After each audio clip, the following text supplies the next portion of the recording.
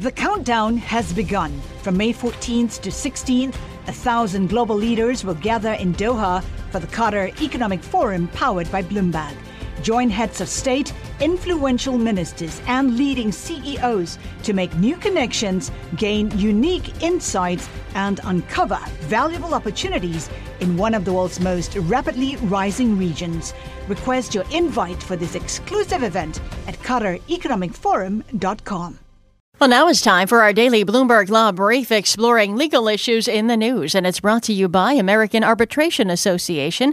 Business disputes are inevitable. Resolve faster with the American Arbitration Association, the global leader in alternative dispute resolution for over 90 years. More at adr.org. Today, Bloomberg Law host June Grasso discusses prosecutors in Brooklyn resting their case against former HSBC currency trader Mark Johnson for alleged currency rigging. She speaks with Robert Hockett, a professor at Cornell University Law School, and Bloomberg foreign exchange reporter Leanne Nguyen. Will you start with a description of the charges and front-running? Sure.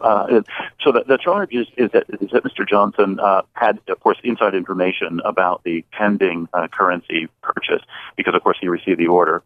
And so the claim is that sort of in anticipation of that purchase's actually happening, he bought a lot of pound sterling, sort of on the cheap, with a view, right, essentially to capitalizing on the price rise that would occur if he structured the order itself sort of properly, right, in a manner that sort of drove up the price.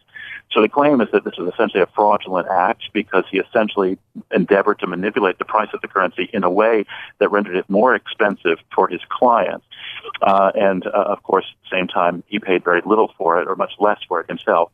And so he was essentially pocketing the spread between those two prices. Leanne, the jury has heard tapes of a phone call prosecutors say is the real-time talk of the front-running scheme.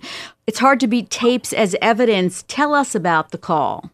Well, there's a lot of trader jargon in the phone call, June, but what essentially is occurring is the traders are talking about a process called ramping the price, which means, artificially inflating the price by buying a lot of pounds. So the prosecutors are alleging that they did this, to disadvantage their client and to make the client end up paying an inflated price for the pounds.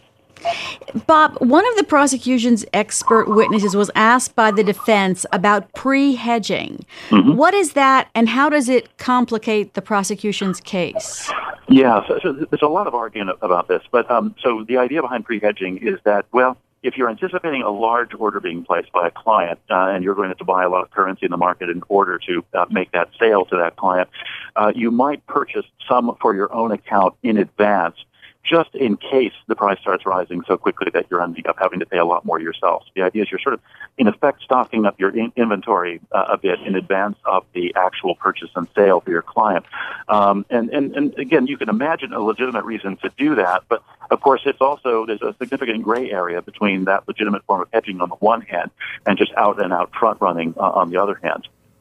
And that's Robert Hockett, a professor at Cornell University Law School, and Bloomberg foreign exchange reporter Leanne Nguyen speaking with the Bloomberg Law host June Grasso.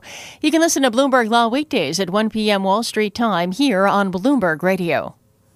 And that is this morning's Bloomberg Law Brief. You can find more legal news at BloombergLaw.com and BloombergBNA.com.